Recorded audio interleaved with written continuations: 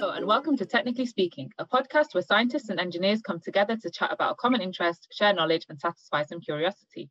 I'm Anika, and in this episode I'm joined by Amina, Cara and Laura to talk about climate change and offer our points of view on how nuclear energy can potentially help us to deal with this massive crisis that humanity is facing. So, to start off, I want to ask Cara, why do you care about climate change? Thanks, Anika. Good question. I think, we were talking about this earlier, and I said a really good example about why I care about climate change is that we've seen the future that we could end up with in WALL-E, and that's not what any of us want. I like being able to go out for a walk amongst the trees and be able to see some nature. And I think overall, we need to protect it because it's kind of what we owe to the planet. And a really great thing I heard recently was that someone said planetary health equals people's health, which equals the economic health. So really overall, we need to have a healthy planet so we can have a healthy society. Absolutely, and WALL-E is a tearjerker of a movie. It is. I've not watched that movie. Amina, what about you? Why do you care about climate change? So I have two little girls, and I would like them to have a green future. I would like them, like Cara, to be able to go out into the woods, have a walk, breathe some fresh air, and have these options and just keep things going. I mean, when I'm having a stressful day, just being able to go for a walk and breathe in some fresh air, it really calms me down. And to think that potentially the future generations couldn't have that, that's a really sad thing to even imagine. And I wouldn't wish that on anybody. Absolutely. It's definitely something that we take for granted, being able to go out for a walk and breathing clean air, and having that for, children and our future is so important. Yeah, COVID's completely highlighted that, when we've been in lockdown and stuff, and everyone's just even to be able to go out and have a walk, like it's just been amazing. So, you take things for granted. Laura, what about you? For me, it's what I grew up with. So I was born in the northeast of England in the mid 1980s, which was when like the miners' strikes and things like that were going on for the coal miners.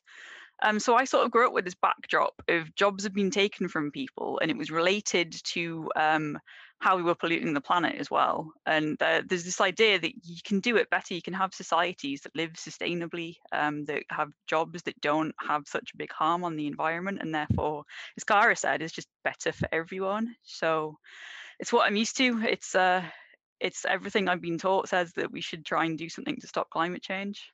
So now we've got some idea of why people care about climate change. What can we do? One of the biggest contributors to climate change is the greenhouse gas emissions from electricity generation. Electricity is generated from a wide range of sources, all with advantages and disadvantages. And recently, the International Energy Agency, or the IEA, has been collecting data on electricity use to help us figure out what we're using and what changes we can make. For example, in 2018, the electricity consumption in the UK was 4.9 megawatt hours per person. Now, if we can compare this to another country, such as Pakistan, which is only 0.6 megawatt hours per person, which indicates that there's a huge disparity in how much electricity different countries consume. So when we're talking about, having these conversations, not only do we need to look at how much electricity we're using, but where our electricity comes from. So in the UK, our electricity typically comes from a mix of renewables, nuclear, biomass, imports, and unfortunately, a lot still comes from fossil fuels in the form of gas. But there is talk of a green industrial revolution, which would diversify the energy mix by expanding renewables and delivering new nuclear power. Yeah, it's something that the international agency I was talking about also mentions in their sustainable development scenario. However, we have to be, mindful that there's no one solution. And nationally and internationally, we need a diverse energy mix to meet the net zero targets. Now, when you dig into the data, you can see how electricity in the UK is generated on any given day to meet demand.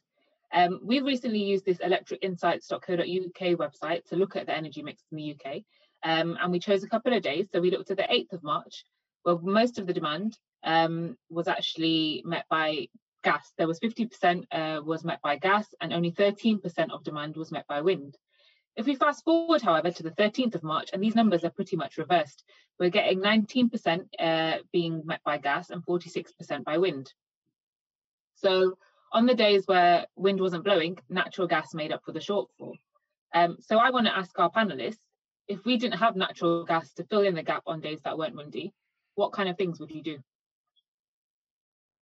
So I guess the most obvious answer, if you've got nothing else, is just to sit and wait, which I I would be really uncomfortable with. I like knowing what's happening, and if you don't know how long you're going to be without electricity for, especially if you're in the north of England like I am, where it's dark an awful lot of the day in winter. I think we only get like 6 or 8 hours of daylight, and I wouldn't have heating because I need a pump that is run on electricity to generate, like, get the water going around my heating system. I'd just be sitting in the dark and the cold, I think, which is fairly miserable to think about.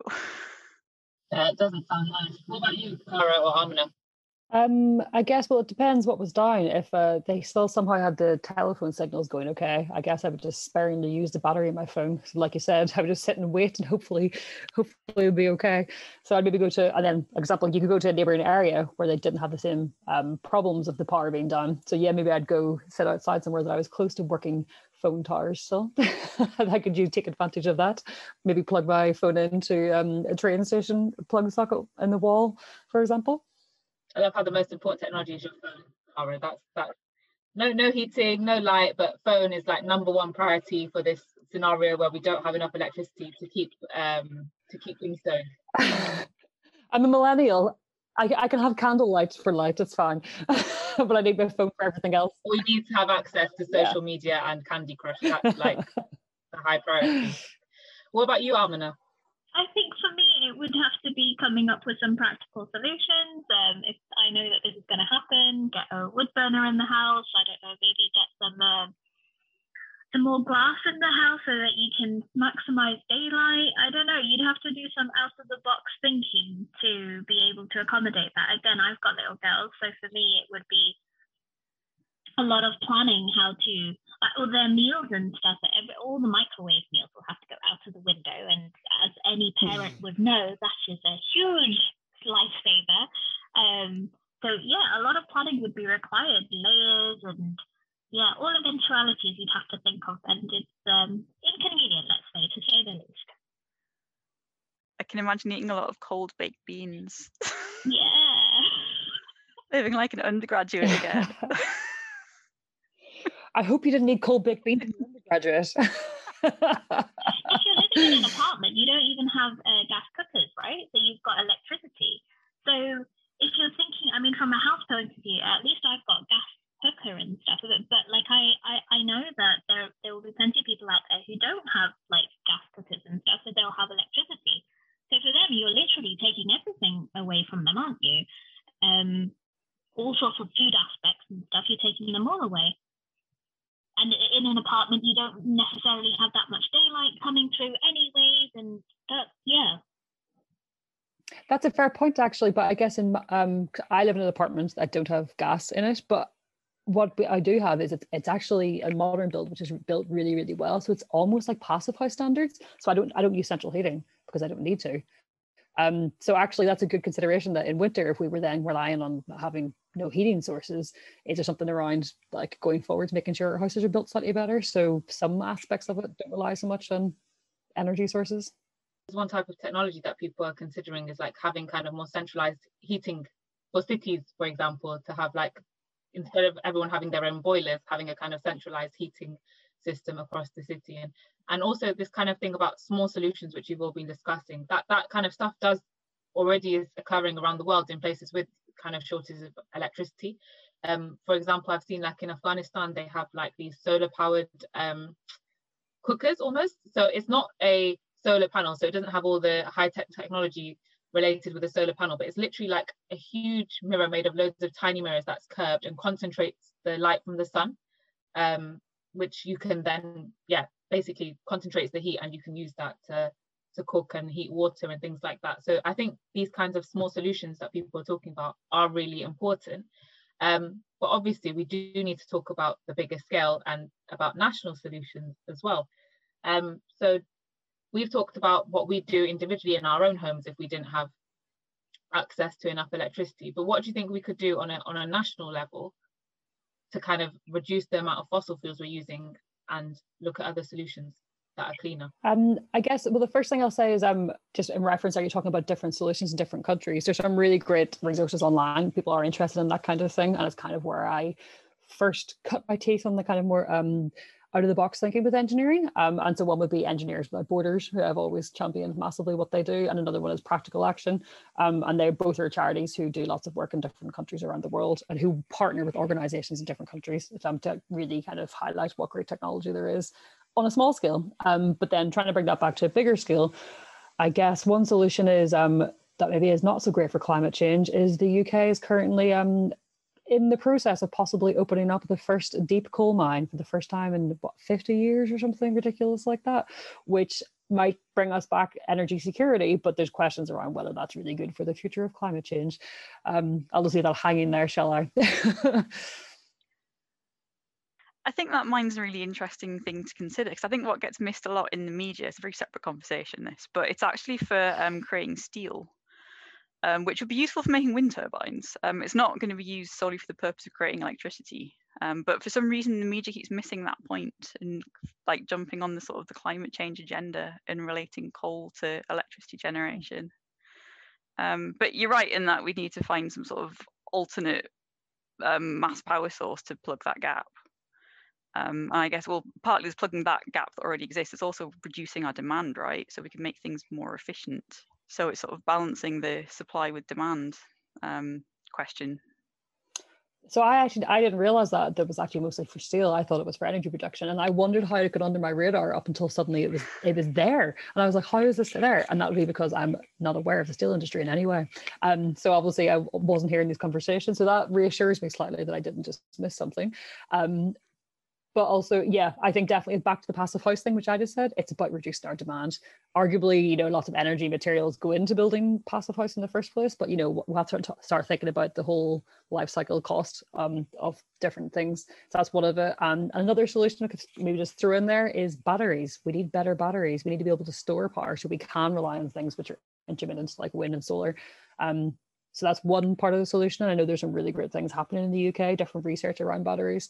And you could delve into some of the conspiracies around the policy stopping that and why they don't get so much funding if you really wanted to. But I don't know that much detail to really say it today. But there is some interesting technology for sure coming from that. Yeah, it sounds like there are a lot of developments coming out of quite different sectors. I mean, one of the big things is smart meters for figuring out what the peaks and troughs are in demand, which could help with generating like smart grids that can adapt, like balance the load somehow, depending on what demand actually is, which I think sounds really ambitious. Yeah, so I have smart meters I've always been not known so much about. It's interesting you bring that up because there's always this thing. I work with some data scientists, and it's always like we've been collecting so much data for years and years and doing nothing with it. So the smart meters themselves aren't going to change anything. We have to take the data and do something with it. And once we start doing those clever things, that's when we can make the change. But back to my flat again. My flat is only, I think this week, 1 year old of construction. I have a smart meter that is the first generation. They installed a first generation smart meter that my energy provider can't connect to. And they've told me I've got bad reception in my area. So even if they wanted to upgrade to the new one, I can't. So I now have a smart meter, which has been installed and it looks great because they can put it on the prospectus of the flats. It doesn't work. I have to myself, I spent a few weeks there, going in once a day, checking my own meter readings just to see how much energy I was using, even though my smart meter was sitting there flashing red next to it because it wasn't connected to anything. So there's definitely some barriers to technology. We've got the same issue. We've got a brand new smart meter. Everything's all there, but no, guess what? When we need a reading, we have to get into tight nook and crannies to be able to get a reading, to be able to give it to them. Yeah, so it's an interesting point that for years people have been collecting data and not doing much with it, because the UK government, decades ago, was like, we will invest in new nuclear builds. We will have these new power stations. And not a lot seems to have happened. I mean, obviously, like Hinkley Point C seems to get in the news a lot for various reasons. Important to realize that although these things are really great and stuff, like nuclear energy is like a solid, sustainable source of energy. But the current sort of mechanism that we've got to build the nuclear sites, they have a lot of red tape that they need to get through, and there's a lot of stuff which is built into it, which makes it a very lengthy process. And whether that's actually practical or not is another discussion, I think, for the UK. But then SMRs can come into it. So small modular reactors. And this is basically they are making nuclear reactors, but on a smaller scale. And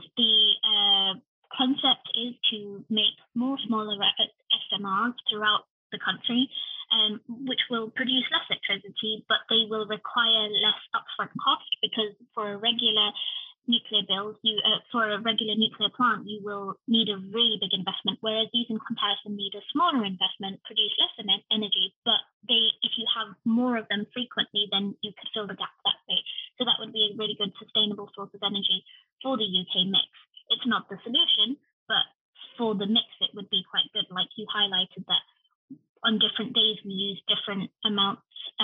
So wind and gas, we use different amounts of energy from both of them. And this could just be part of the mix. It could be a solid baseline kind of energy source into the mix. Yes, I think the data on that Electric Insights website, I think it has nuclear as sort of like a constant about 14-ish% contribution to meeting demand. It doesn't seem to vary that much. It does vary, sort of like when there's shutdown periods and those kind of things. But yeah, generally you're right. It's sort of stable. Yeah, so it sounds like that's the sort of thing that with like a national program, it could be coordinated so it would continue to supply that sort of that base demand, and it'd be topped up with other less reliable sources. Yeah. Is that the right phrase? I think the small modular route it kind of addresses the issues with larger reactors of any kind, which they just take so long to build.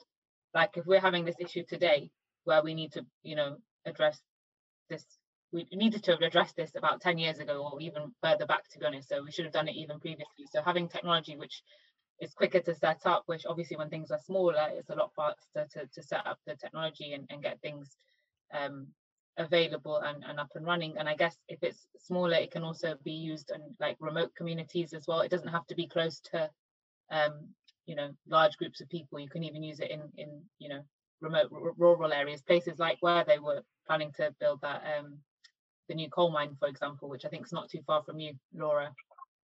No, it would be just a few miles up the road from my house, actually. I'd go past it on my Sunday run.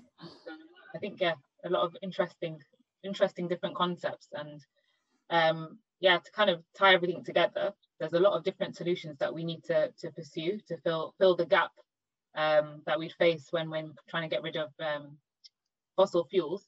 But I think the key thing from that is there's no one silver bullet, there's no one perfect solution that will meet all of the requirements of the UK or internationally of the world. For example, we need to have a wide variety of mixes. Do people want to comment on why we need to have a variety or kind of reiterate some points that they've made? I guess I'll say the variety is really important because I think what we've discussed here is the technology isn't always the barrier, it's the implementation of how people do that. And so to get the policy working and to get the finance behind it, it's going to take lots of different initiatives together. And inevitably that's going to mean different approaches to technology. Not everyone's going to agree to invest in the same thing and to do community-led projects, for example, all looking at nuclear. They'll maybe want to do solar instead. So yeah, it'll be a variety of people being involved, which means a variety of technologies. Absolutely.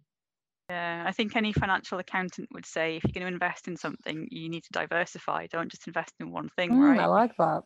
Good comparison. So if you're doing some energy accountancy, maybe you'd say the same also, thing. There are advantages to every sort of solution. You can't sort of say, well, wind is the way to go, and that's the only way. Everyone should be open to different possibilities, and there are good things and bad things with each one. And it's important to get the best from each one, and to be able to do that, you will need a mix. Yeah, that makes sense. Yeah, totally agree. Absolutely. Yeah, no, I think that's been a really interesting conversation, and hopefully we've showcased a variety of technologies that we feel could be used to address climate change and kind of the important role that nuclear could play, especially through small modular reactors. I think that was one of the things that we came up with. So I hope that's been useful for everyone, and I just want to say a huge thank you to Amna, Cara and Laura for their insights today. That's been really, really fantastic. The views expressed in this podcast belong entirely to the person that said them. They do not represent any industry or organisation.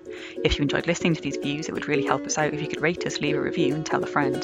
This podcast was sponsored by no one, but if you're interested in funding us to continue to have frank discussions about science and engineering, please get in touch.